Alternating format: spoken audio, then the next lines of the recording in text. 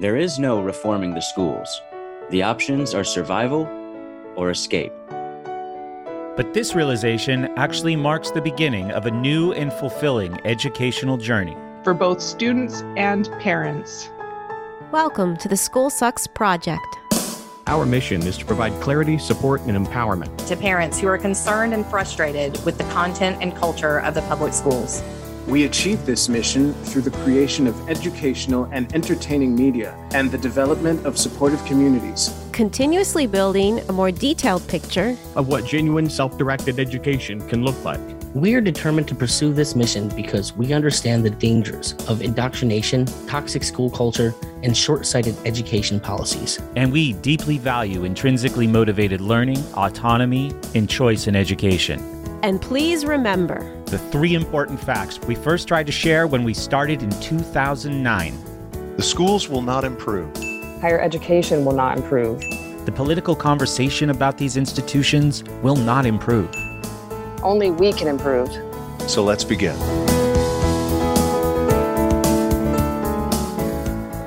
Hello and welcome back to the Essential School Sucks. This is number 16. Here is what's possible beyond public school. And in the previous conversation with Diane Murphy, you heard me mention at some point this cross-country trip that I was doing called School Sucks Across America. And we also talked about setting up self-directed learning communities more in the abstract. Today, we will go and visit one. So in today's release, we'll fast forward just a little bit, less than a month, I think, and I was in Harrisburg, Pennsylvania. School Sucks Across America started in New Hampshire. By day 6, I was in Harrisburg, and I was visiting a really, really inspirational place called the Circle School. Now, I knew that in this Essential School Sucks collection, I wanted to include at least one of these on-the-ground experiences in an alternative education setting, in a self-directed learning environment.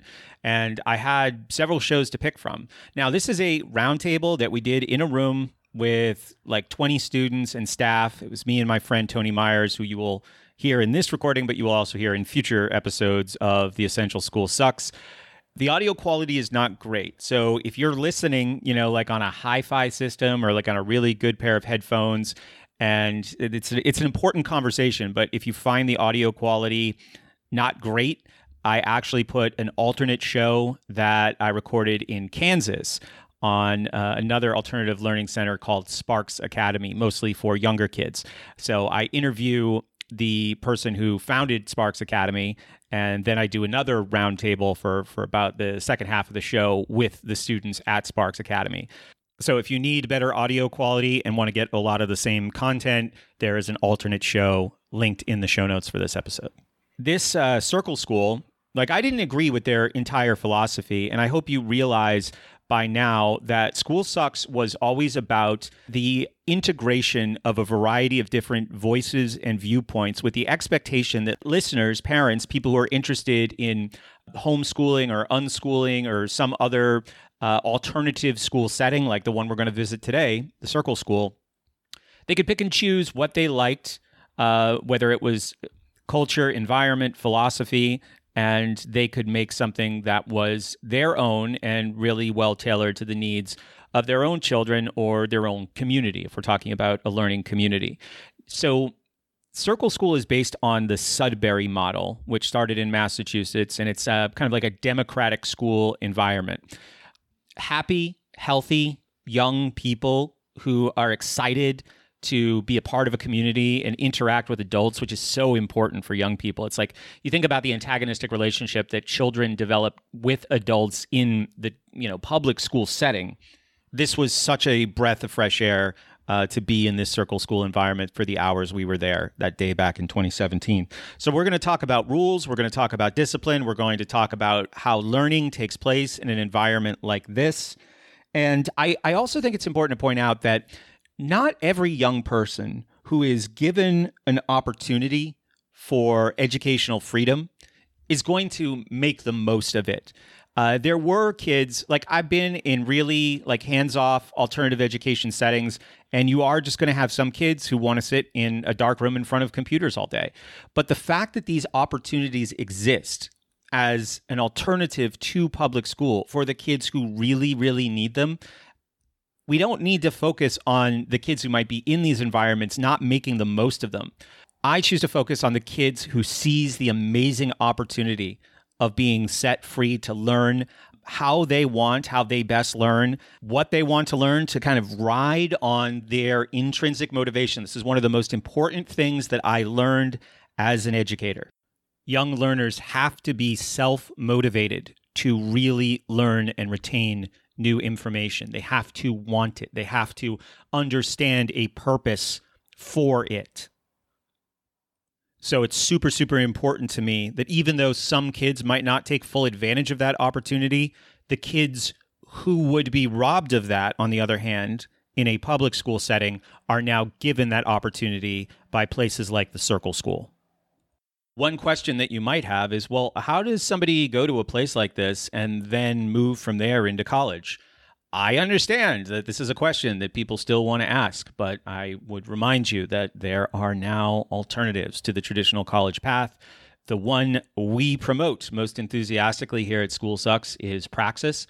And right in our show notes, you can click the link, Visit Praxis, and you can get a free book called Forward Tilt, written by Isaac Morehouse and Hannah Frankman, and that gives you a look inside how the Praxis program has worked over the last several years, how they have achieved such level of success with so many students as, again, this overpass to the traffic jam that is the college admissions process, the college attendance process, the college graduation process, and then the final and frustrating step, the job search. One of the nicest compliments I ever received about School Sucks is it seemed like I really had respect for people's time in the way that I try to be concise, I try to edit, and that meant a lot to me. Contrast that to school, where young people learn, subtly but persistently, that their time is not valuable at all. Even their time outside of school will not be respected. So languishing in an institution of higher education for 4 years after the 15,000 hours of public school that you're forced to endure is not respectful of a young person's time, especially in a changing world where there are so many reliable avenues into the professional and entrepreneurial world. So Praxis understands that. That's why we partnered with them. That's why I was basically an unofficial partner of Praxis since I ever first heard of Praxis back in 2015. So again, the link is discoverpraxis.com/schoolsuckspodcast and grab a free copy of Forward Tilt. If you want to learn more about how you can help the School Sucks project, check the show notes. There's lots of options. And I need to actually say this right here. If you are a current patron, please log into your account and check your messages. I've been trying to communicate with all of you about something very, very important behind the scenes. I made some changes to our Patreon setup to improve the user experience a couple of months ago. And I'm worried there's a few people on there who might not know that I've been trying to get in touch with them through the messaging system there. So please log onto your account and check your messages. I have some important news that I need to share with you. And so maybe there's a chance that, I don't know, a few dozen of you are listening here instead of on the Patreon RSS feed. Please check your messages. I have some important news. All right, here is School Sucks Across America, Day 6. There was a little bit of a delay in how fast I could release these shows as I was traveling. So I think the monologue is from a couple weeks later. But this was from right at the beginning of my cross-country trip to meet and greet and learn from self-educators, home educators, unschoolers, and it was one of the greatest things I ever did in my life. So I'm very, very happy that I get to share one of these episodes with you in this Essential School Sucks collection. Also, there's a cold open that's longer than a lot of our cold opens. It lasts about 4 minutes, but it's me explaining what School Sucks means. So the first question that I have for the young self-educators is, what did you think when you first heard a guy with a podcast called School Sucks was coming to talk to you? So this is the Essential School Sucks number 16, originally released October 27th, 2017 as podcast 520, Circle School Roundtable with Tony Myers and over 20 young self-educators. Thank you for listening. Here we go.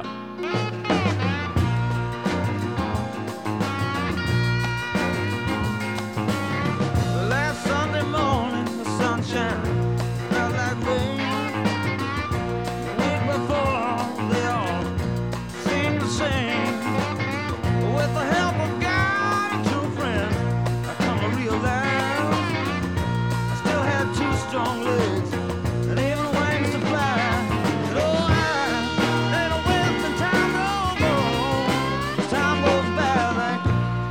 people think when they first saw the title of the show?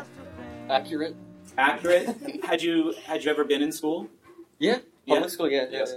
For how long? Till sixth or last year? 6th or 7th? How old are you now? 16. Oh, cool. Anybody else just by... I'm sorry, I don't know a better way than show of hands. Oh my God, how reminding me of public school. How many other of you spent time in public school? Yeah, so quite a few. Me. The reason why I called the show that, I've actually been doing this for 8 years. When I started the show, I had been a teacher and a tutor and a college admissions consultant for about a decade in total. I was 29 or 30 years old, so my career had spanned that much time, about a decade. I started working with young people right out of college in a boarding school in Vermont. And everyone always used to say that to me, all the students. That was probably the number one phrase that I heard from kids. They would say, "Oh, school sucks." And they were very defeated by... And I worked in private schools, but I also worked with a lot of kids in public schools. And that was a very, very common sentiment. But also at that time, this was like 2009, I had young nieces and nephews, like 4 years old, 5 years old, 6 years old. But I was working with kids doing college admission stuff, like the SAT. People probably know what the SAT is.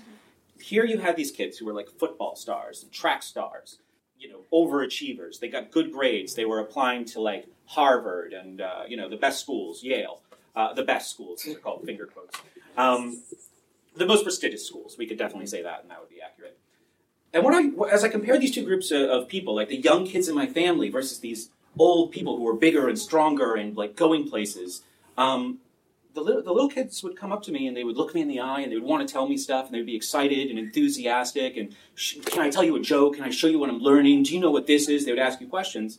While these big, powerful 16 and 17-year-olds who had gone through this whole process of schooling wouldn't even look me in the eye. So what was the first thing that happened when I got to your school today? 10 people came right up to me, looked me in the eye, introduced themselves, told me what they were doing, became our tour guides, and that's just so counter to my experience working in the schools, and to my experience as a student too. When I was 16 years old, the last thing I wanted to deal with was an adult, because of the relationships that we had. And even the relationships with my parents. My parents had to be the police for the school, Did you do your homework? Shaking me out of bed at 6:30 in the morning. Yeah, to get on a bus. So it's mom, bus driver, the homeroom teacher, and then 70 more of those people, and then I could go home. So memories. Yeah. So I wasn't really excited about having lots of interactions with adults, but that's the thing that's different about a place where you guys are working with adults and you're in charge of your own learning and you're in charge of your own education and where you're going. Like a new adult is exciting. Let's see who this person is and what they know and what they're all about. So it was like the difference between school and this environment was so apparent to me the moment I walked in the door. And I just thought that was awesome. So the sucking of school was all of these positive qualities that so many of you guys have and are apparent as soon as I walk in here. Confidence, being social, being curious, being enthusiastic. By the time we're 17 or 18, for too many of us, it's gone. It was for me. So that's what my show is about. It's about making that distinction between school, which everyone in America almost calls education, and what I think actual education is, which is what you guys do here every day.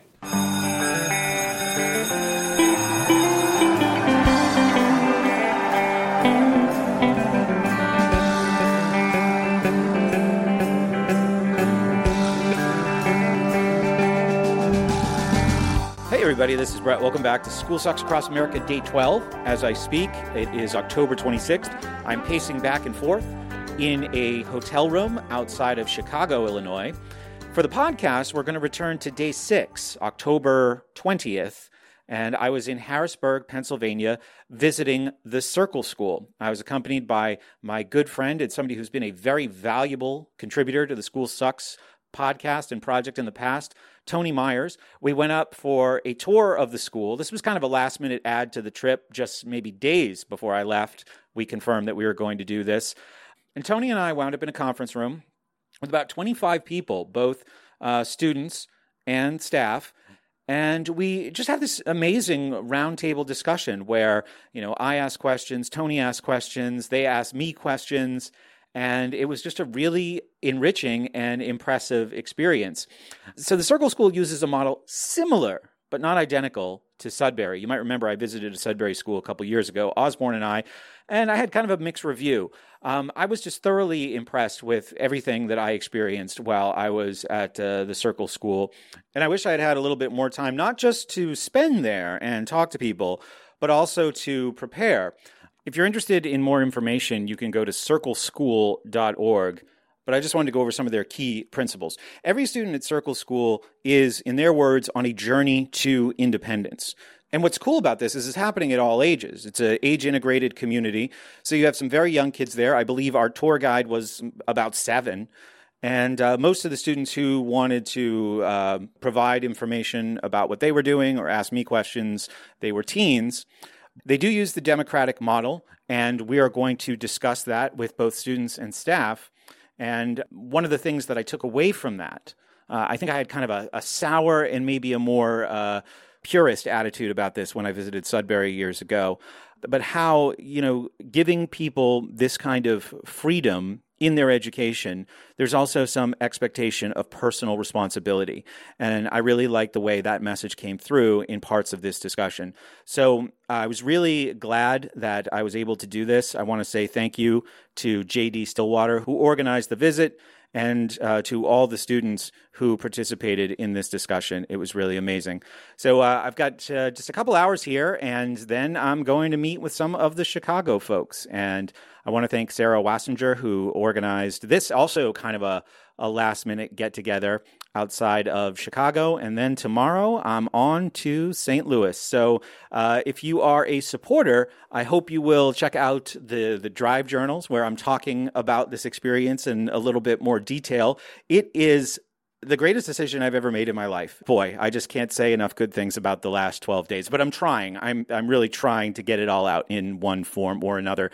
I want to say thank you, too, to all the people who've signed up to support the show. So if you just want automatic access to any of the bonus content, including the Drive Journals, which for patrons will be batched and released at the end of every week, please sign up via Patreon. That's a much better choice for immediate access right now. Thanks again for your support. Thanks for your interest. Thanks for all of the engagement on Facebook and Instagram. That's where I'm making most of my posts about this.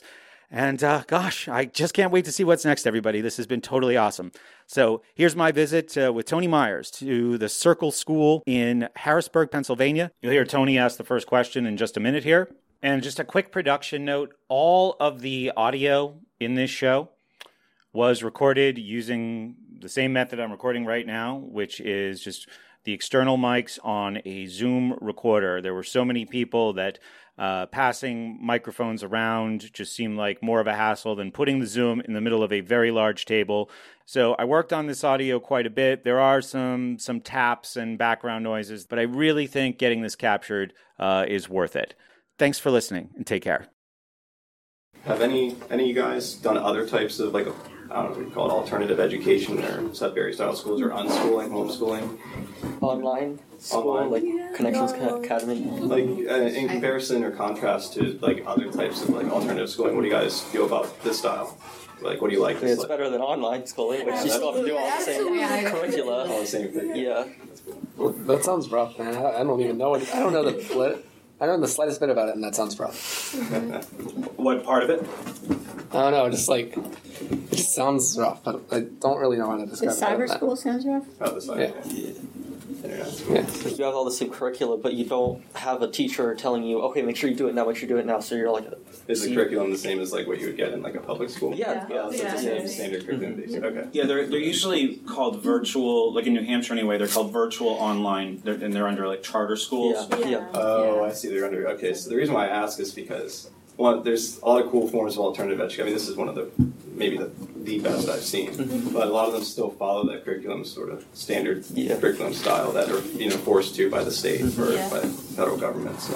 One reason why they're so popular, though, is because, at least in Pennsylvania, charter schools are free. So And it seems like if you just can't stand to go to a traditional school, that this is better. Yeah. And it's free. So, yeah, they give you the computer. Wow. It's very alluring. Is it privately funded by local businesses, or is it state No, charge? the state pays for it. State takes in charge. Yeah. That's different from okay. So this was one of the fights about this. Was that the charter schools would be kind of taken over by the public system, and eventually. My friend's wife works at a charter school in Ohio, and I just learned maybe it's different state by state. It is. Because I think in Ohio there's a big issue with the private funding from local businesses, or what drove the charter schools. People are suspicious of that. And then there's a big It was. They were pushing, of course, that whole dialectical argument. It's like, well, it should be more under state control instead of private. Who knows what the private? Right. You listed a bunch of people when you started out that mine had registered as agents of coercion, like your parents being sort of co-opted into that by the school, and the bus driver, and the homeroom teacher, and all those. Cyber schooling puts all of that. It's still just as coercive, but it's all on your parents. Because you're not moving your body to a school which has some social dimensions to it. So and some motivational. Well, we could. I'll use my finger quotes again. Motivational dimensions. It's more like carrots and sticks.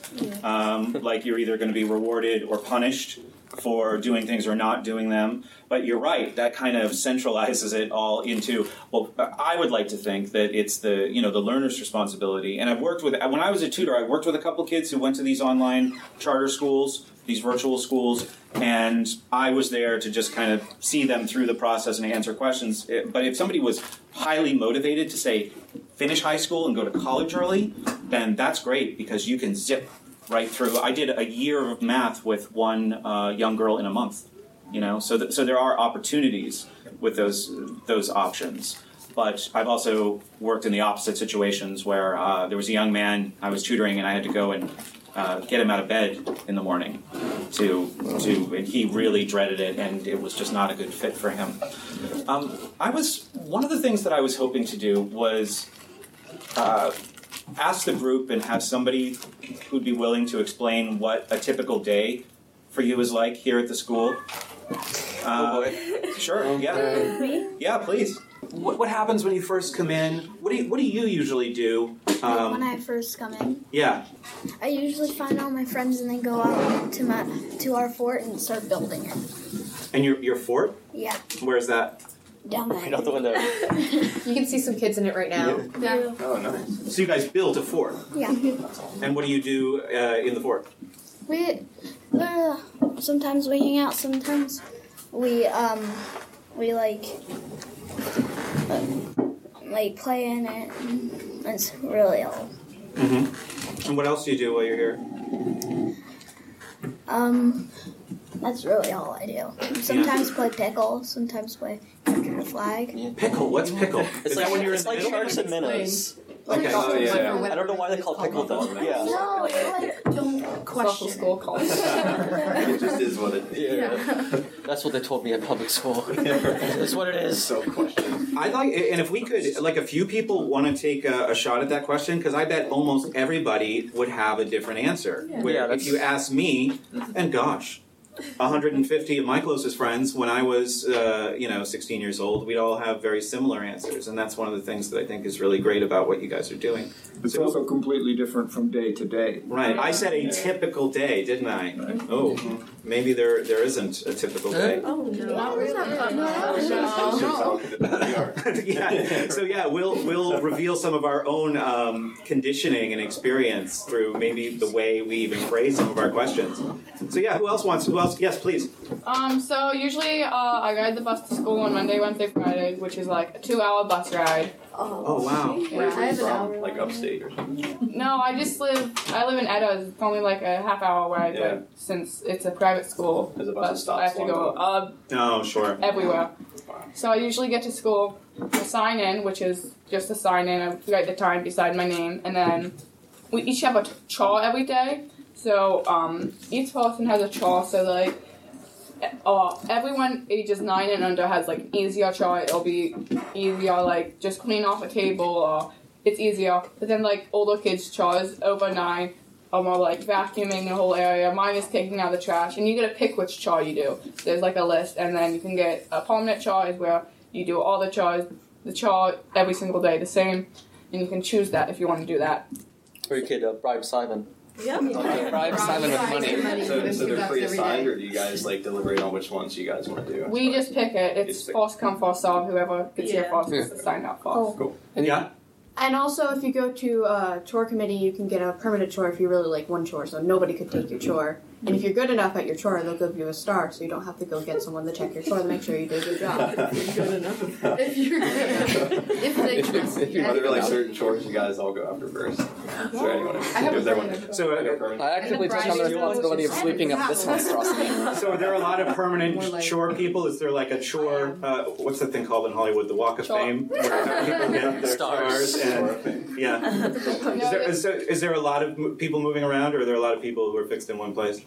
I have a permanent chore. It's like a big sweeping area. Like pretty much everybody has a permanent chore. Like, Whenever I look at the chore chart, I notice there are a lot of people with permanent chores, but more people move around than permanent chores. But then again, it's the beginning of the year, and people are just trying to figure out what chore they want. Or some people don't want to do the same chore every day. Right. But if you have an easy chore, then just keep it. Yeah, that's what I do. And a lot of the chores in this building, which we just moved into, are brand new. I mean, the chore committee. And in fact, when we first moved here, we didn't have any of the individual chores at 2 o'clock.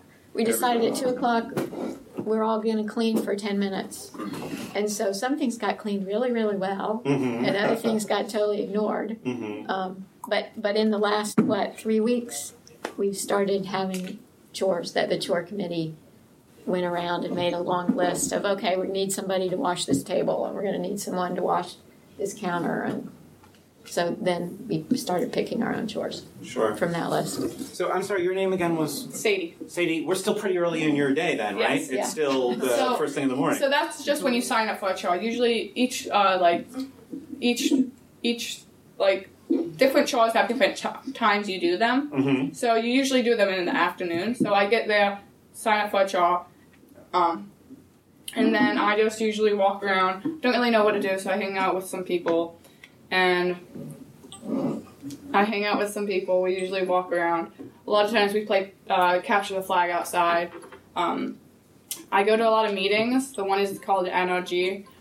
It stands for Natural Resources Group, and for 2 years we walked on a trip, and last summer we went on a trip to Oregon to see the Great American Solar Eclipse. We raised money and stuff. So wow, that's awesome. It was like nine kids and 2 staff members.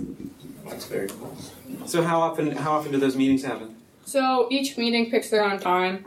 The NRG last year met 2 times a week because but this year it meets once a week, and then there's different subcommittees to, there's a media committee to look at all the media stuff of the NRG, and the different subcommittees that work on other stuff of the NRG.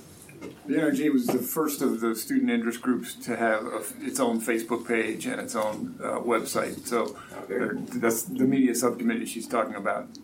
That's somewhat unusual. Most we call them corporations, student interest groups. Like the Music Corporation runs the music studio that you saw on your tour. And, there are a lot of different groups like that. So one more thing. So how was the eclipse? It was amazing. Well, I was here, so it was a bit underwhelming. I agree. I was at the beach, and I was all excited for it. And then, and then I realized I think I missed it, and I didn't know. So that must have been extraordinary. Yeah, it almost got completely dark, and it was really cool. Sure. Me? Yeah, absolutely. All right, so I'll take a crack at the. I'll take a crap. Great. Let's have my tongue desert me one more. Let's not have my tongue desert me anymore, please. Oh my god. Take a crap. You be quiet. See me after this meeting. How my typical day goes is that I go to school, and usually I spend a lot of time with my friends. I mean, some of them are here now. So. I do some musical work. I'm a big music guy, as my buddy JD over there definitely knows. What do you play? I play piano. Oh, nice. I'm playing for 11, 12 years now. Oh, wow. You He's a also composer, compose. too. Yeah. Oh. He just Nice. does it on a keyboard. Yeah. Yeah, I just synthesize everything. It's fun, but it's fun. It's simple, and by next year, I'm like, ugh, how did I decide that was good enough? I need to make it better. So yeah, I hang out with my friends. I do music stuff. And that's most of a typical day for me. I'm sorry for my tongue. Oh, no problem. No problem. So how much time do you think you spend in there each day in that music area? Maybe an hour, probably more. An hour, probably more. I would say 3. 3. Time goes fast when Well, you're... for him, it's probably only like an hour, right? Yeah. Right. You get so much fun. Yeah. That's fun. But you could. I'm guessing if you wanted to be in there more, you could be, right? Oh, yeah. Or okay, all right, that's interesting. Does anybody else want to just? Yeah, sure. Because I do have a few other questions too. I'm realizing this might only be questions for you because I do have a few of them, and I'm glad you guys want to answer them. Anyone else want to do the typical day, or sorry, finger quotes again, typical day question? Okay, so I usually get out of mom's car, drops me off, and then I come in, and I'm usually talking to Ellen at the front desk for like a minute or two, just saying hi. And then I go sign in, and I have a permanent chore, so I don't really sign up for a chore, it's already there.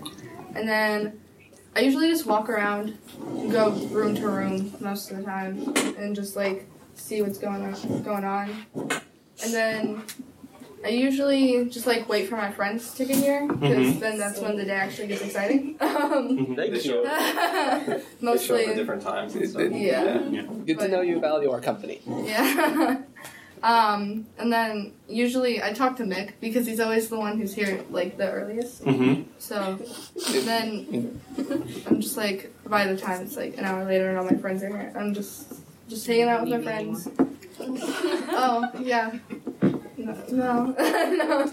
And then lunchtime I eat lunch, and it's most of the time Panera Bread. Sometimes we order. Yeah. You get delivery? Yeah. Wow. Yeah, we get order delivery food. here. Wow. That is. Panera's on its way, yeah. It's actually on its You way want some right bread? now. I would have killed for that one. We had the.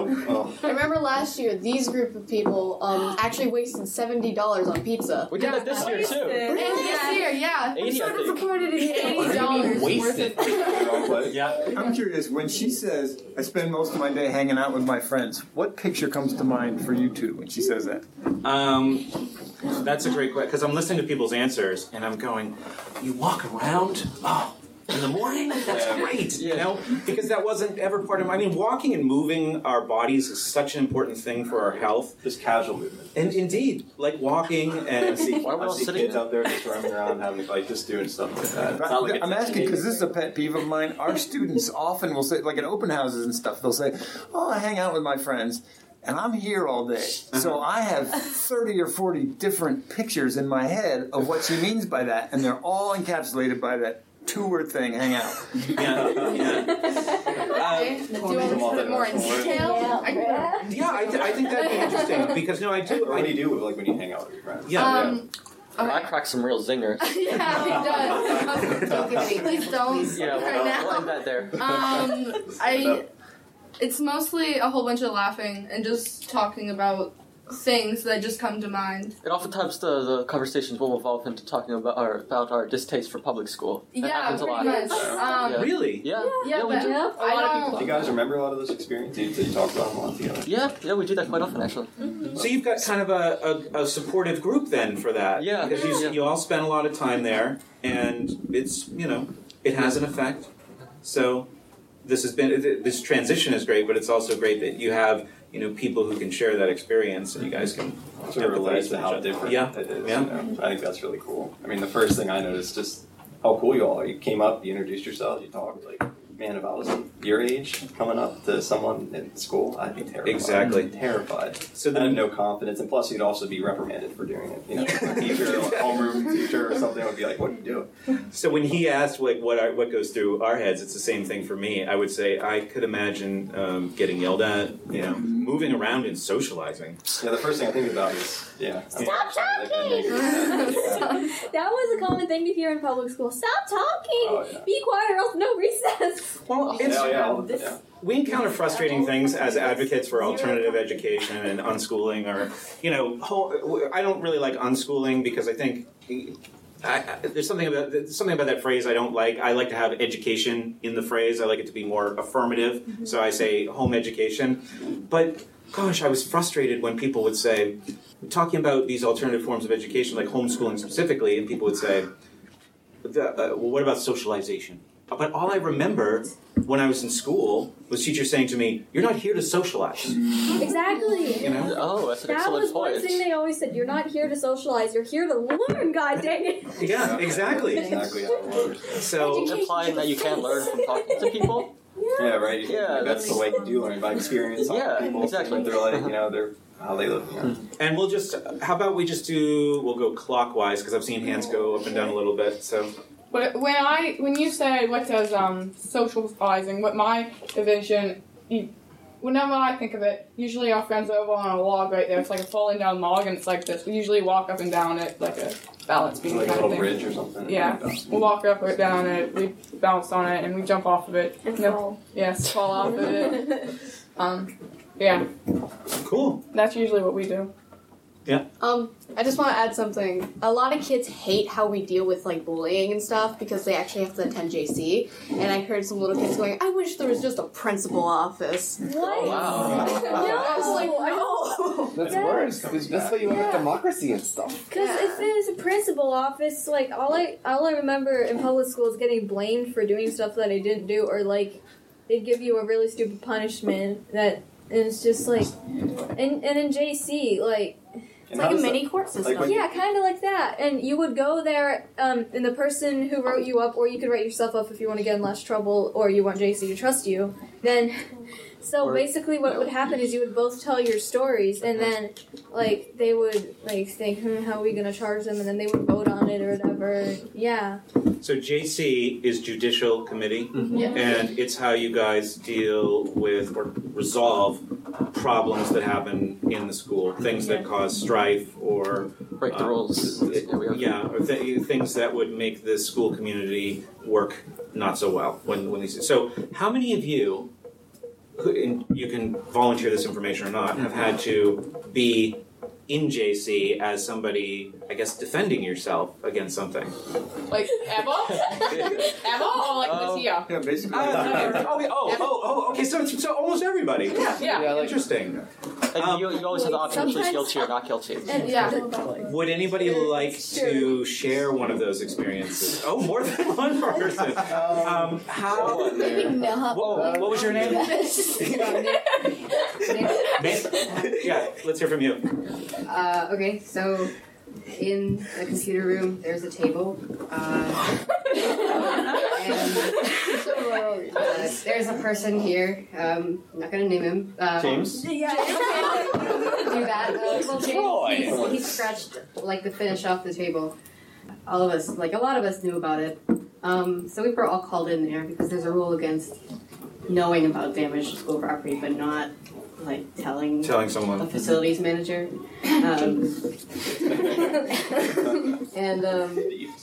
So we got in trouble for that, and because we did do it. So our resolution plan, or our consequence, sorry, at my old school was resolution plan, but was to buy a new table, and we would all chip in. So, but since James was the one that actually scratched the table, he paid half of it, and the rest of us paid. I forget how many of us there were. Like 5. So the rest of us paid about $12 or so. We're assuming. We haven't actually got the table yet. Right. But so, like, when what's it like when you sit down with you have the person, like what this is, if you can describe what that's like. Right, well, there's one person, the JC chair, and they sort of run the meeting, and there's 3 other people that are on the committee to talk about the findings and what the consequence will be. So it sort of starts out trying to get the findings, so what happened, to hear everyone's side of the story. And if there's a dispute, you can bring witnesses in and stuff like that. And you argue for your own case. Yeah. Okay. And or just plead guilty or and be like, yeah, I did it. I wanted the consequence. Yeah. A lot of people will do that. But once the findings are decided on, and everyone on the committee votes on the findings, so like, okay, we're all in agreement. This is what happened, and we can put that on the record. Then it moves on to the consequence. And people just suggest consequences to it, and then the JC votes on it. Okay. And then, charges are in between that. Oh yes. What was that part? In between findings and consequence is charges and pleas. Okay. Yes. Okay. So that's where. Okay. So if based on the findings and what happened, the JC decides like what rule that was broken, and the person or people are charged with that rule, and the JC votes on whether or not to charge them, and they can plead guilty or not guilty. And if they plead guilty, they just do the consequence. And if they plead not guilty, I believe they have to fill out a form. Or they have to formally request a trial. Yeah. It's a further talk about that, I guess. I've never done it. So when you say JC takes a vote, is that a vote with you guys, or is It's that a vote with the 3 people who are on JC. Actually, not the JC. There's 5 people on okay. JC: a scribe, a chair, a staff member, an older kid, and a younger kid. Oh, so it's made older up kid of is a whole. over 10, and cool. younger kid is under 10.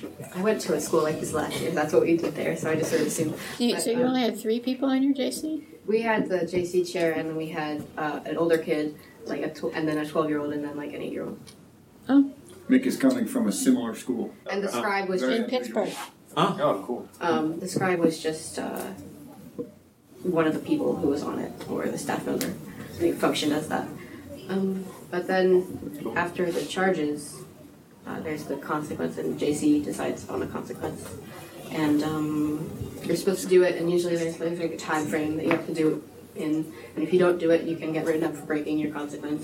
Older students typically are the JC chair and the scribe. Yep. So it's kind of skewed a little to older kids. Sure, and I can understand that. And it changes. Yeah. So a JC chair is on for 4 weeks, a scribe is on for 2 weeks, and then an older kid is on for 2 weeks, and then a younger kid is on for a week. And there are runners too.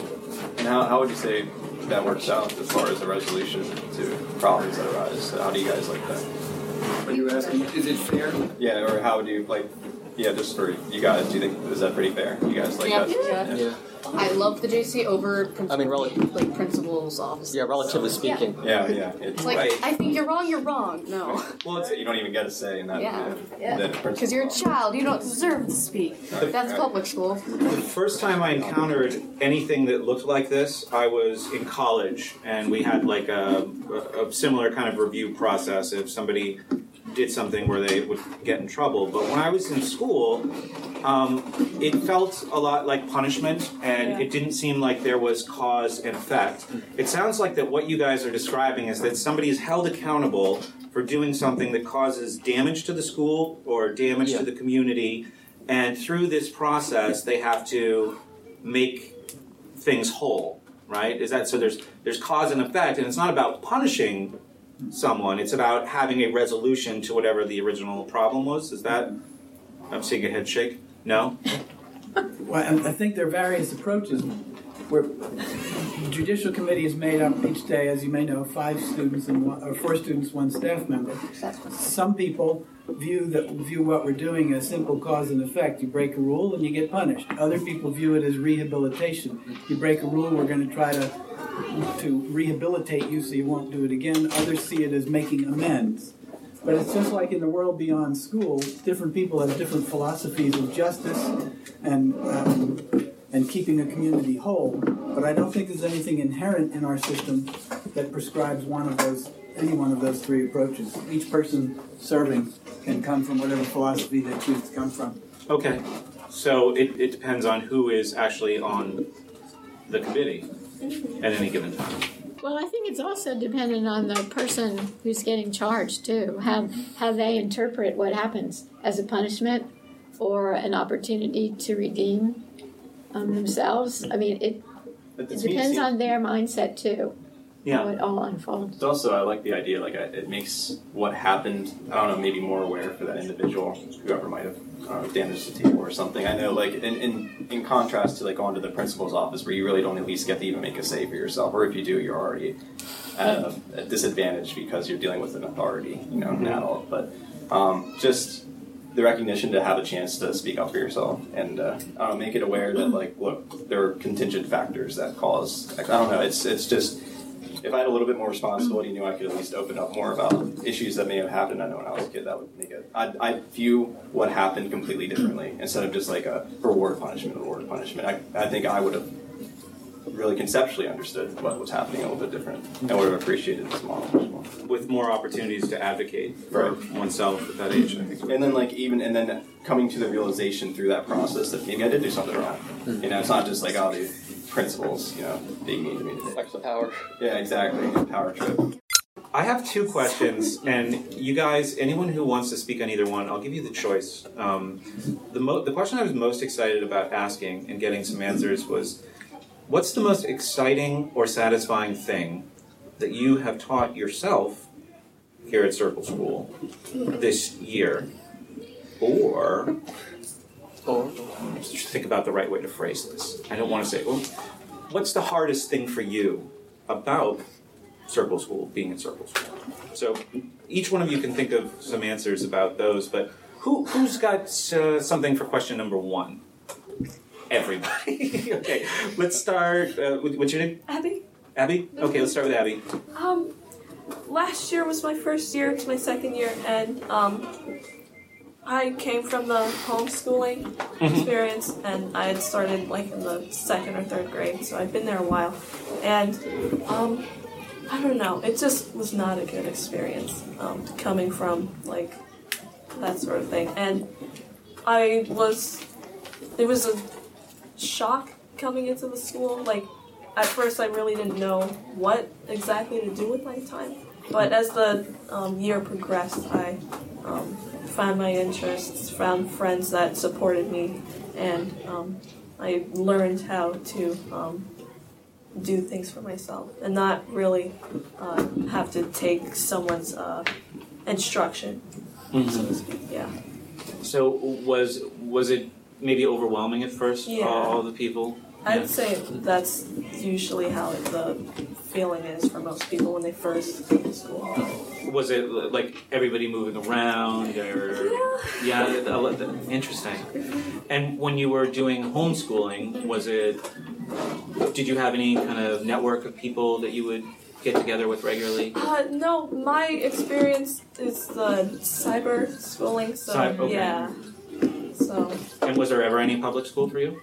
No, I went to a private school, a Moravian school, for like 2 years, and then I moved on to cyber school. So, but now you feel very comfortable. Yeah. That's awesome. That's great. So, question one or two? I was actually wondering what the first question was again. My head blanked there for a second. The most exciting or satisfying thing you have taught yourself during this school year? Probably what was exciting for me that I noticed that I could actually maintain remembering to do things, because I had a little trouble doing that my past years. Mm-hmm. But this year it seems like I've been being able to like remember to go to meetings and do stuff I need to do than actually forgetting everything that was going on around me. What do you think changed for you? Everything. I mean, new building, right? New people. I mean, I don't know. I guess I just started remembering out of nowhere. I'm part of actually a lot more of the system now than I was last year. Like, committees and corporations that I'm a part of and joined. So it's like you raised your level of responsibility, it sounds like. Yeah. And that maybe made you better organized? Yeah. Interesting. What's something you wanted to do? What do you like? Yeah, I thought it was really exciting that I actually was going to corporations and being able to help with that system. Yeah. And stuff. Be involved. Pay it forward. Yeah. Move forward. It's Driving forward. Tony and I, like 4 years ago, we did a bunch of shows about like organization and time management. Yeah. Remember that? And we were trying to figure out better systems. Tony is an accountant for a computer company, and at this time I had just left tutoring to pursue doing my podcast as a full-time job, and this is something that people like organization, time management, remembering things, managing all of their activities and responsibilities you were what, 28 at the time? I was probably 37 at the time. We were still struggling with a lot of this stuff. And a couple of our friends of ours that also run like an alternative podcast, they're older than us even, and they found, like we all found, just unbelievable value. I mean, but your stories, I really like it because like you found your own value, and like this, joining groups, finding, the value of being responsible or doing whatever you want to do. It's not something that was forced upon you, which I think it's learning it for yourself and knowing that you want to be a part of that and be responsible for the things that you're interested in is like that's such an important factor. Whereas adults, it's like all through school. If you said to an adult, you know what you need to be better organized and better at managing your time, you need to be doing more things. You need more things on your plate. Most of us wouldn't think that was good advice. But what we found was I was ignoring a lot of things that I should have been paying attention to, which is very similar to forgetting, obviously, until we were able to develop better personal systems of organization, time management, and accepting inputs, right? The more organized you are, Bruce Lee had a phrase, be like water. Be like water. Yeah. Right? Which in martial arts was when somebody hits you, like when a rock hits water, the water returns to calm. And a lot of us run around in the adult world, kind of just, maybe not us, but there's a lot of people out there, and I've certainly been this way, where they're running around going, gosh, if one more thing goes wrong, I'm just going to lose it, They're not like water. And what we were trying to learn how to do is to make our minds like water. So like a stoic approach? Yes, it is. It's a very stoic approach. Indeed. And it's probably the biggest thing just going into the working world. I've noticed that most managers, people making big money, that's one thing that is just not a good skill. And the amount of anxiety and frustration they have. Because I work for my dad, we run a technology company, and he's like that. And I've tried to push the value of, a time management system on him. But that's where, for you guys learning at a young age, like the value of just doing it for yourself. That's where the disconnect is for him. And when you get older, it's much harder to instill those values. So I think that's really cool that you're learning for yourself, just like the importance of. Harder to change habits too when you get older. Yeah. Actually, that's really funny that you brought that up, the quote thing. Yeah. I was actually talking about that last night with my dad, because he's a martial artist, Mm-hmm. actually himself, and we were just like talking about that quote, because I just brought up water, and he was like, oh, that just came to my head, and we just talked about it for a little, and I was actually at a yellow belt promotion last night for one of my friends. Style martial art. Oh, and he is one too, and she's trying to. I'm blue. He's a blue Mess belt. with me. I'm actually going on to getting a blue belt, but. It's useful advice. I mean, just a kind of a mantra, something to say to yourself in those stressful moments, because life can throw a lot at us, and it can be easy to get overwhelmed the more responsibilities we take. I mean, this is just what I found, the more responsibilities we take on. So, I'm on this 40-day tour across the country that involves 20-something stops, hundreds of people, lots of little engagements like this, and, people are emailing me saying, I've got to change this, can we do this? And everything's just like, okay, mind like water, mind like water, mind like water. We absorb the impact, return to calm. It's really important to kind of be able to maintain that. So I said we'd go this way. Go ahead. And what was your name? I'm sorry. I'm Lily. Lily? Okay. I think I have an answer to both questions, I think. Terrific. I feel like this is my first year, and I came from a kind of traditional public school background to kind of a half and half cyber school, public school due to health reasons and things like that. Mm-hmm. And so when I finally came here, it was kind of it was great because first of all, I wouldn't have to be stressed out about all the assignments that I'd be missing and I wouldn't be able to make up. But also, I got here and I noticed I had so much time, and that was both scary, but it's also recently like made me very excited to think of other things to pursue and do with my time. And I've found that it's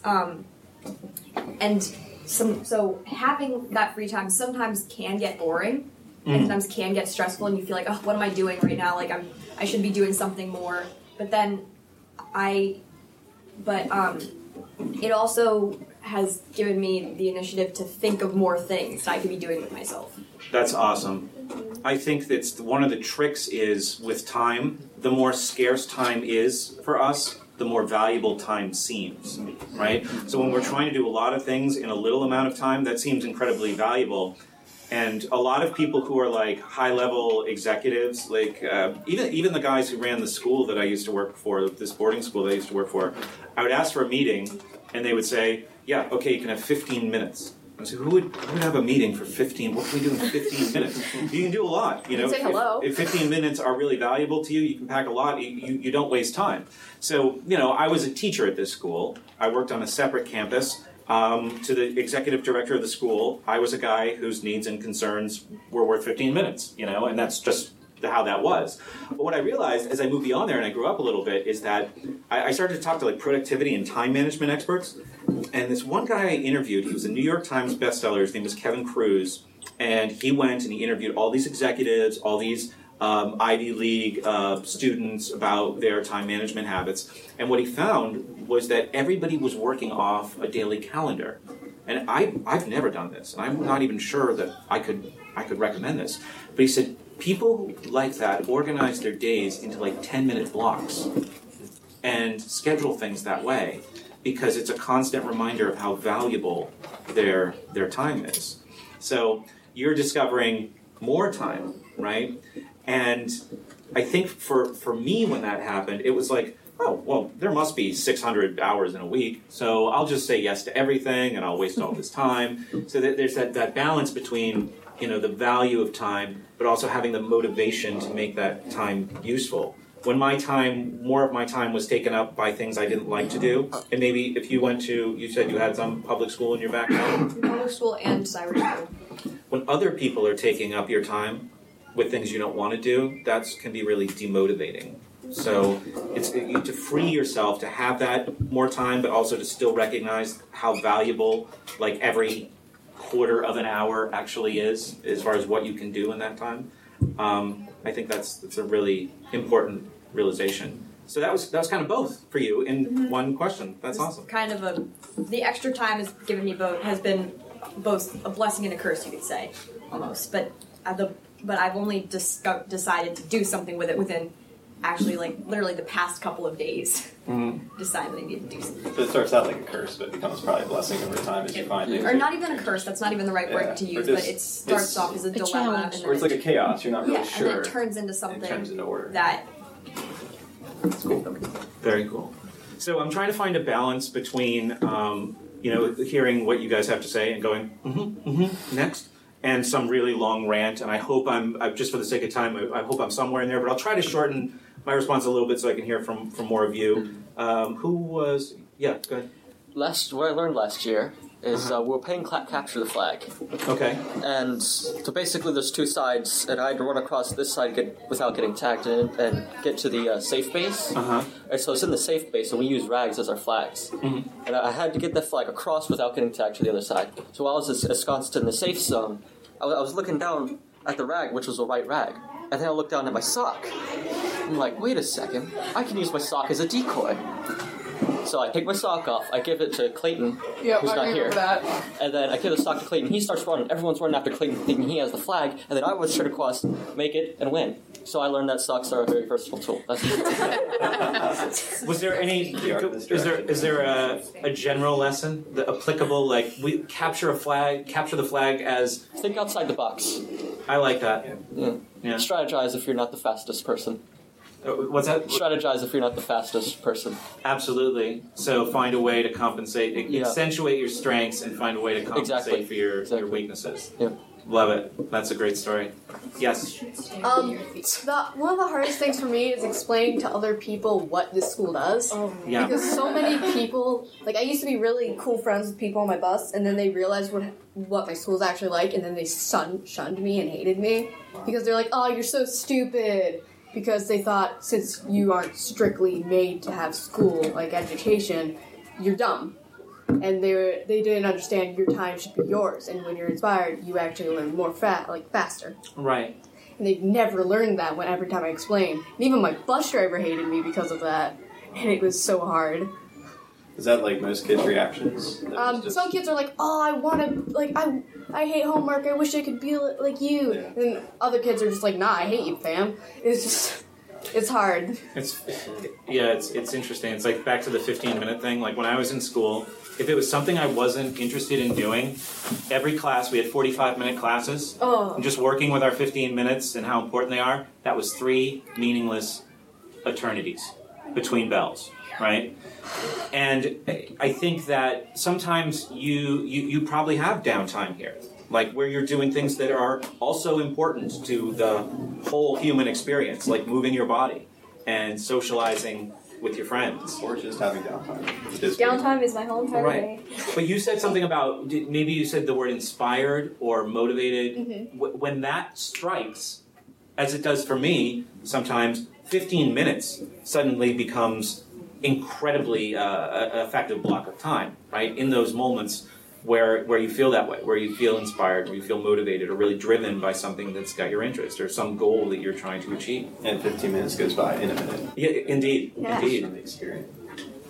I found out that in public school, I was in public school from kindergarten to 5th grade. Mm-hmm. And then last year, I started to come here.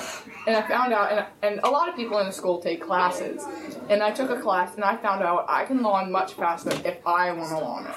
Yeah. And how in public school, for me, it was harder to learn stuff because I didn't want to do it. The teacher was making me do it. And I found out that it's much easier to learn stuff if I... That's an interesting point, because when I was in grade school, standard public school, I was in a parochial school, but same sort of idea. I always felt like we spent so much time in between bells in these classes, but the amount of stuff we learned was so small in that amount of time, where I felt like I could literally jam pack all of the curriculum I was forced to learn through that day in a couple of hours. But instead, I'm forced to go for 7.5 or so hours, wake up at 6:30, be so tired throughout the day that I can barely. Maybe with the food, the fact to get the order out, like real food, that's huge. Some terrible frozen food. Oh my god. Please feel free if anyone is waiting to. I hope people, But yes, go ahead. I was just going to say, that's a great point, though, because I always felt like when I was in school, that was something that, if there was an alternative method, when I was a kid, I felt like I could learn way faster if I could just do it myself. So it's cool to have that experience. Well, sometime in my mid-20s, I think I realized, I call my show School Sucks, right? And people always say, this sucks, about different things. What I realized is that the things we choose for ourselves, the things that we're intrinsically motivated to follow, are the things in life that are great, are the things in life that give us satisfaction. And it's very, very rarely the things that we're obligated to do, or the things that... I mean, sometimes there is a obligation that is not negative because we're part of a community, we have responsibility to a community. But the things that are imposed on us are usually the things that suck. Getting your driver's license renewed or getting your car re-registered and standing in line at the DMV sucks. Nobody wants to do it. Nobody loves it. Nobody chooses it. But on the other hand, when we're pursuing our own interests, when we're pursuing our own goals, when we're, exactly what you're describing, the difference between choosing to learn and being forced to learn. Which is to sit there quietly and supposedly absorb information. There's a huge difference in what the results are, in how you feel and how useful that becomes. We'll go back this way, starting with Jessica. I think the thing that I learned was how to run a meeting. Cool. So, I started up Garden Corp again because, like, apparently it actually was a corporation a few years ago. But I'm going to be a botanist when I grow up, and I really like plants, and so I decided, hey, let's have a garden. Mm-hmm. So I started it up again. And then, so I kind of learned how to run a meeting a little bit, and I'm still learning, obviously. But, yeah, it's pretty fun. Is that something you started back up? Was it not? So the corporation wasn't around last year for that particular? Well, like, Or is that? it was around, but it wasn't meeting anymore because, like, people just stopped coming. Yeah. Oh, so you sort of got them at, like it back in the forefront. How many people did you bring in? Let's see, there's 4 people. You guys do any projects around the property? Plant some flowers? Well, not yet because vegetables, we're still planning because it just started up. But yeah. Awesome. Yep. Just 1 second. My mind just totally went blank. I hate how people, kind of like how people said earlier, it's unfair that we update everything, like new laws and like how society works, but we never update the new education, like how people learn. Like, those laws are almost 100 years old. yeah. Actually, they are. It's just hard to believe that we keep something in force that was so long ago, like back when things were horrible, you know? You mean as far as school is concerned? Yeah. It's funny to say that because Brett's the beginning. You know, as you guys get older, maybe go through his podcast, you can sort of see an evolution in Brett's own thinking because a lot of it started out in the beginning of his podcast, trying to find out where did it go wrong. You know, it's the big question: what are the historical situations in the milieu that existed culturally that created the situation that pretty much school is like a factory, very robotic, very Yeah, and also one thing I like about this school, it's your time. It's not your teacher's time, it's your time. You plan out what you want. You don't get like, oh, I don't want to do this. Well, you're going to have to because you don't know what you're going to be when you grow up because you're younger than me. I hate that mindset. And the teachers, you're whenever motivated you're... to do like it's the stuff that you guys want. Like, the teachers, whenever you would be loud in the classroom, the teacher's like, stop wasting my time or whatever. Like, I don't get paid enough for this. Really? I don't ever pay anything to sit here and listen to you. So, a quick story just about that. Does anybody know why school was originally, or not school, but why public school was originally set up, where it came from? Was it to indoctrinate? Well, I think... Or to conform? There's always this idea, there's something very attractive about being a kind of... Everyone's been in like a boat, right? And boats have these things called rudders, right? That are just these little flaps of wood, but it goes this way, and so does this giant boat. Or it goes this way, and so does this giant boat.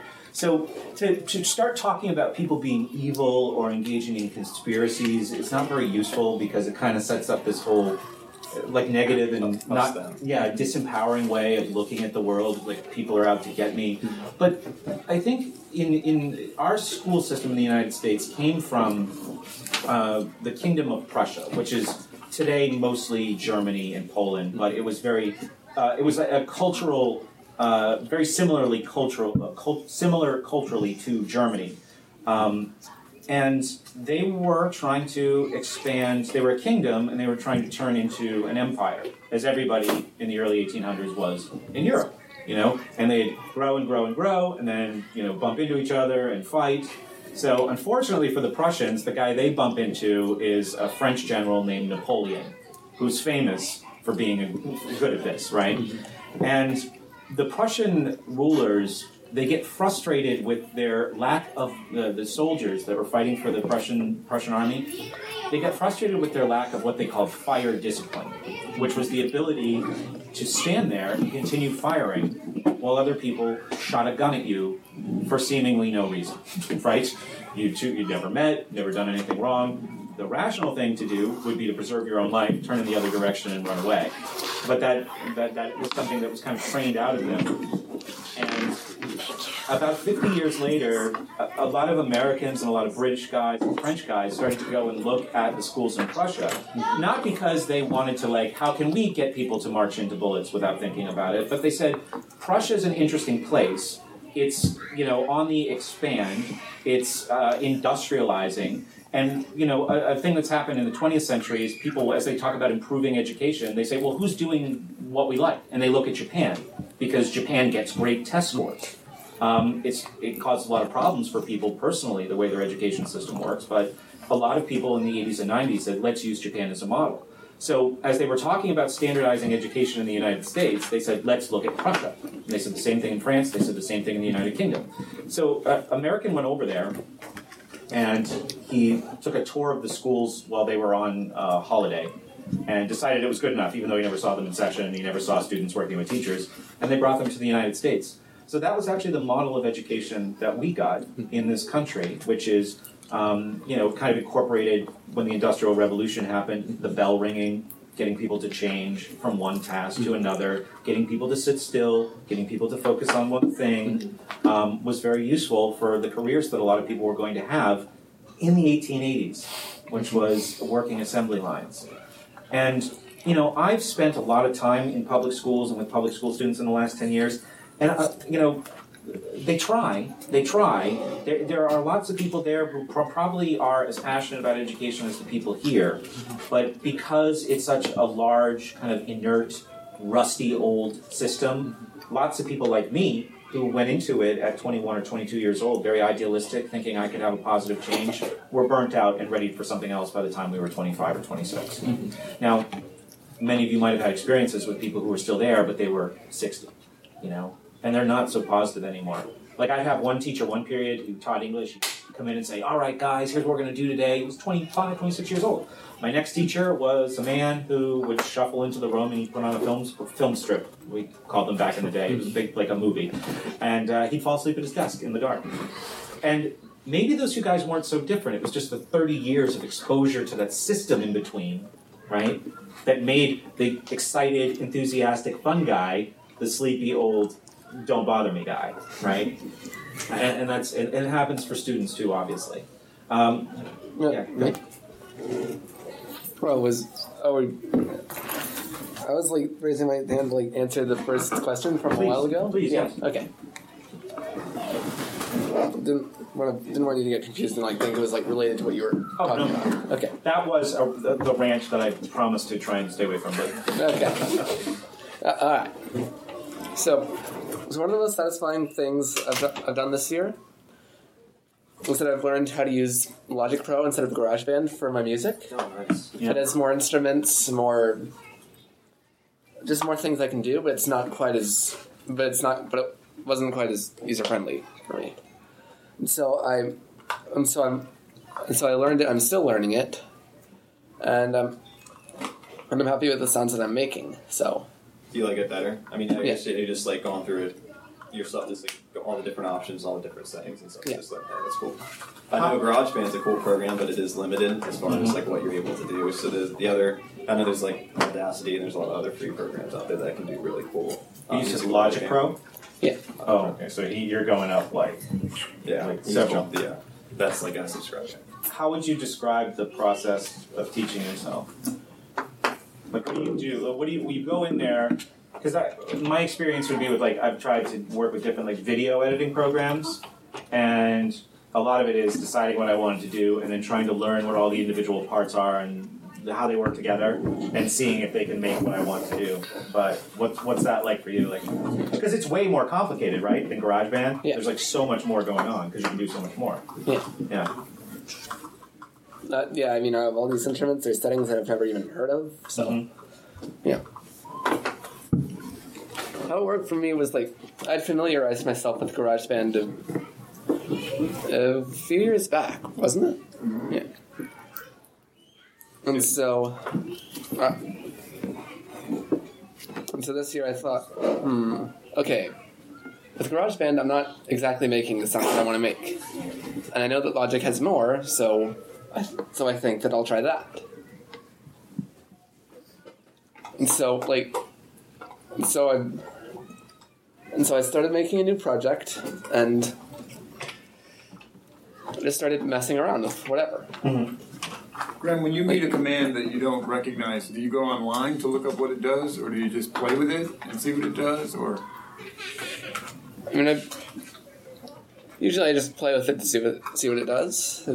That's how I used to do experimentation. Yeah, simple enumeration, just try it all. And then, like, it's funny because you know the names and the words you see, the labels on the program, like, there's so many that are unfamiliar, but after clicking it and seeing what happens, it's like you instantly understand, and all of a sudden it's not so. Because I remember I'd look at these computers, my dad sat me in front of a computer when I was like 5 years old. He said, learn.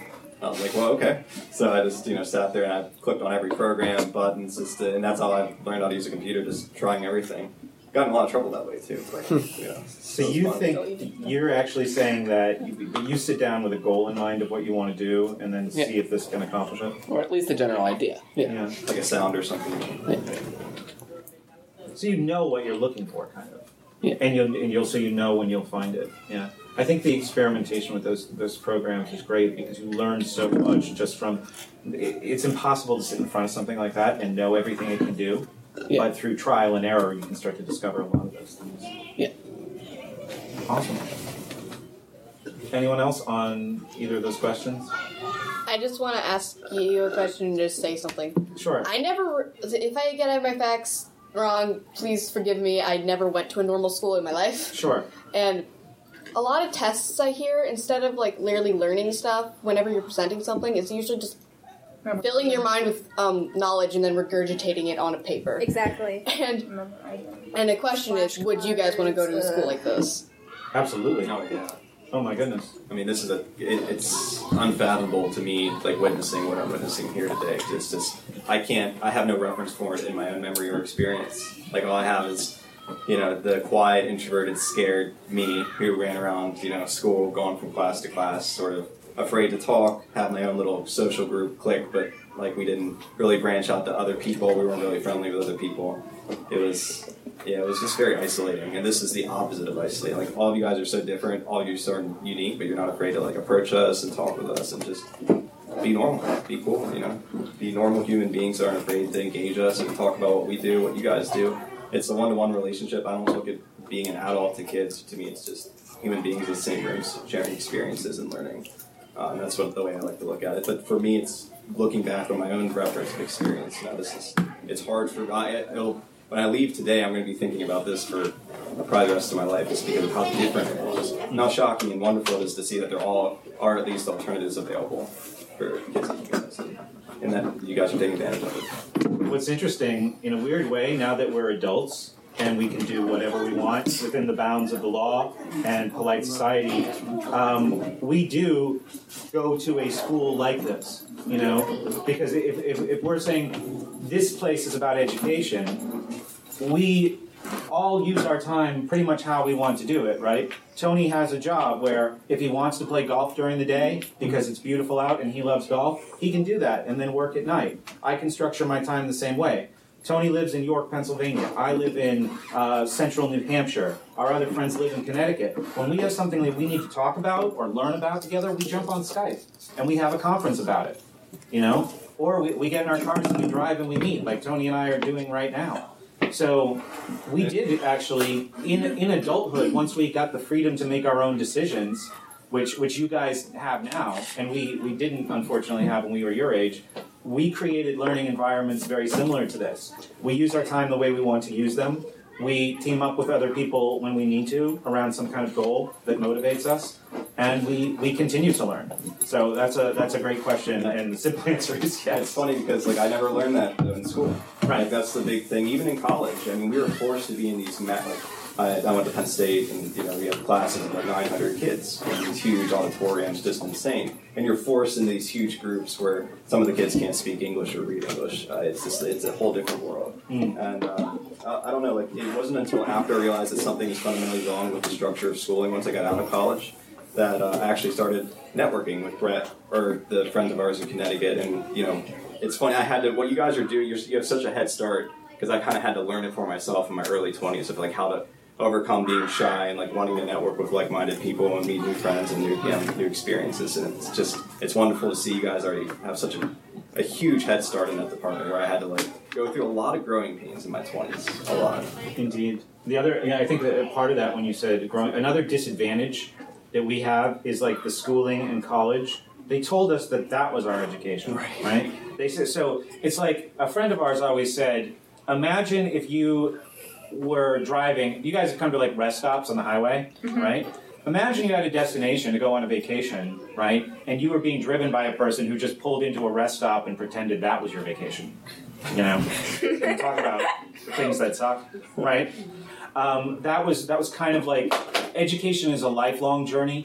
You know, we're always learning. I've learned more in the last 10 years that I've been out of school than I did in the 18 years that I spent in school, one form or another. But by like, oh my God, it's a factor of, exactly. Right. Well, and that stuff that you learned maybe while you were in school just wasn't important to you. So and we couldn't relate it to anything of value intrinsically in our own lives. Exactly. It's like you're forced to learn these general historical or mathematics, algebra, and geometry. You go through, but you don't ever realize how does that relate to my life in some way. And I think that's when you lose that.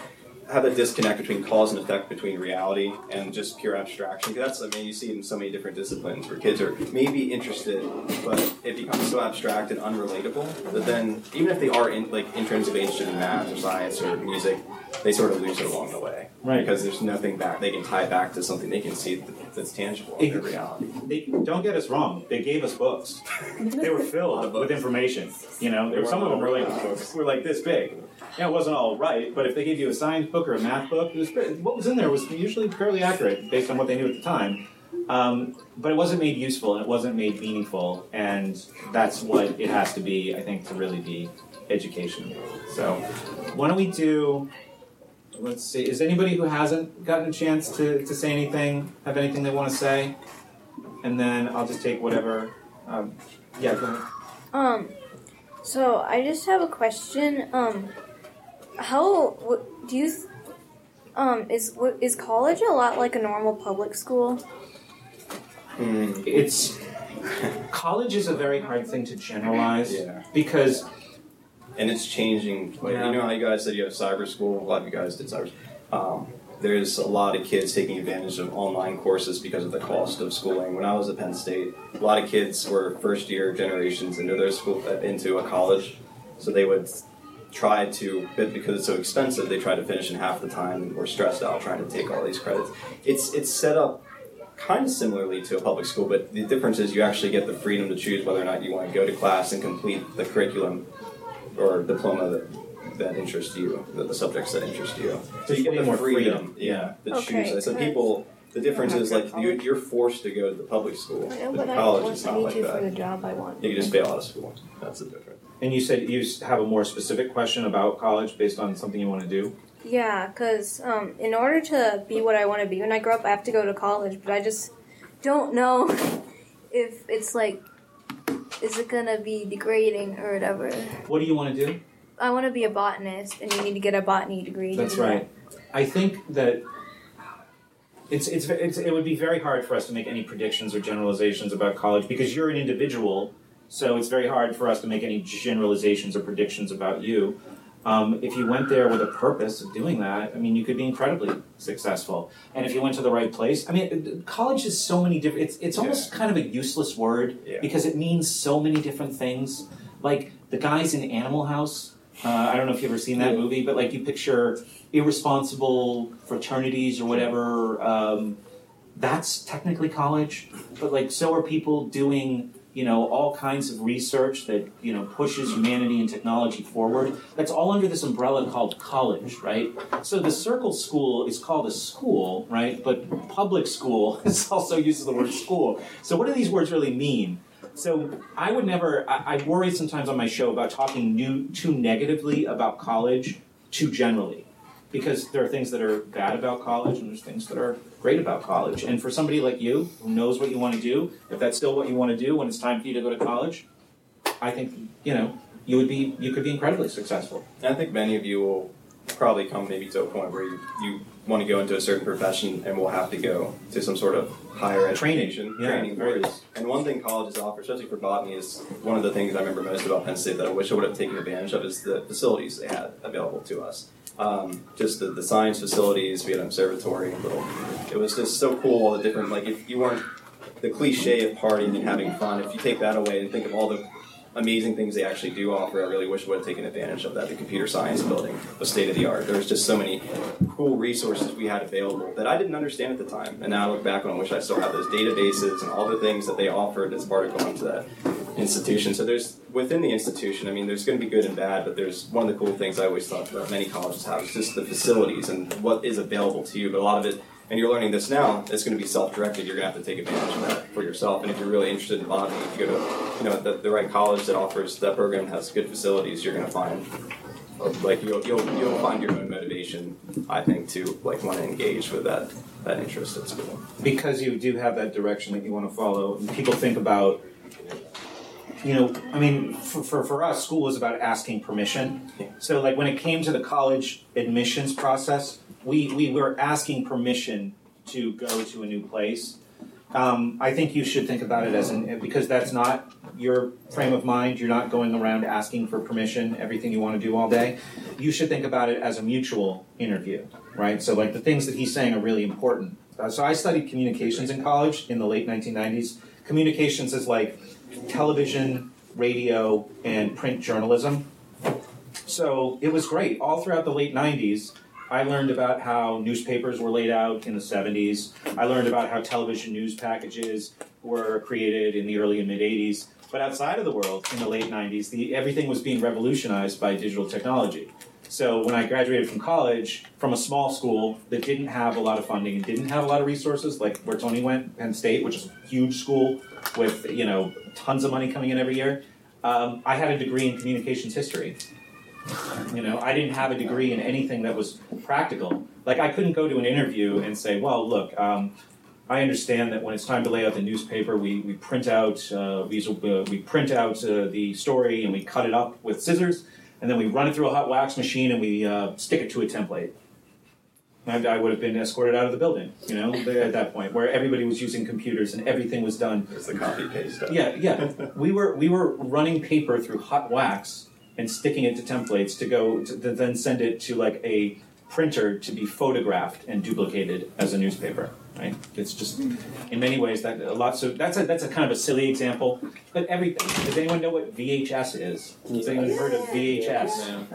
I was thinking it's funny because I wonder if you're because it popped in my mind the other day. Like I used to have magnetic tape, and like there's I had to push it in, the tape would get wound up and stuck, and all. And I remember the days before the internet. But your generation, you guys grew up with a lot of the stuff that I was the bridge between. And Brett.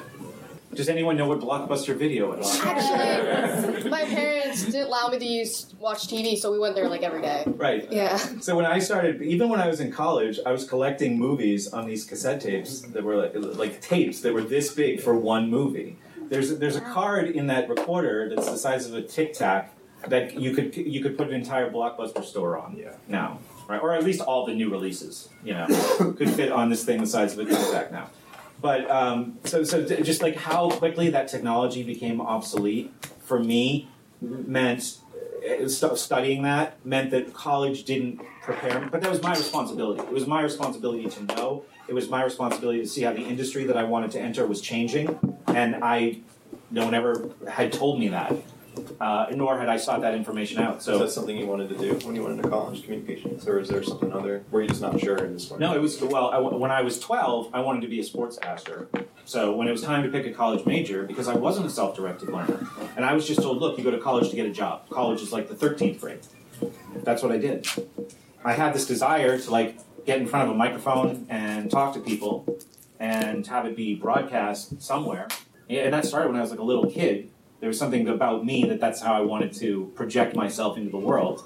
And I thought it was through sports. And then it took a couple other forms, like maybe I'll be, the guy who, when you're watching the news, it's like, there's a squirrel in the pool at the YMCA. Let's go down to Brett Venat, who's standing there with the squirrel. And he's going to talk to somebody from that. I would be that guy standing at the YMCA to talk about the squirrel in the pool. That's what I was thinking in college as I was getting more realistic. And now back to Carl with sports. Yeah. But eventually I found I was able to that motivation that I had, I found a way to do what I wanted to do, and that's what I do today. And I didn't need that college to do it. But I guess I was lucky in that sense. Botany, you do, and you should think about, you're interviewing them to see if they're going to meet your needs as a learner as much as they're interviewing you. Yeah, that's a great point. And that goes for all of life. Like when you're going for a job, you almost want to interview the company or whatever you want to do with your life as much as they're interviewing you to find out what are they like, what's their history, what's their ethics, that sort of thing. So it's throughout all of life. It should be a sort of like discourse, one-on-one communication, not like subordinate and authority. You're not there to sacrifice your needs for them. It's supposed to be a mutually beneficial relationship, and that's an important thing to remember. So, guys, I'm sorry, I'm terrible at not doing rants after every question. But you can tell he does podcasting. Right. So, I do want to say this has been incredible, educational. Absolutely. Really, I'm really glad we made it up here today, and I Never really too old appreciate. to learn. What's that? Never too old to learn. Never too old to learn. You'll never stop learning. And I really appreciate all you guys coming here and sharing your stories and listening to mine. This has been totally awesome.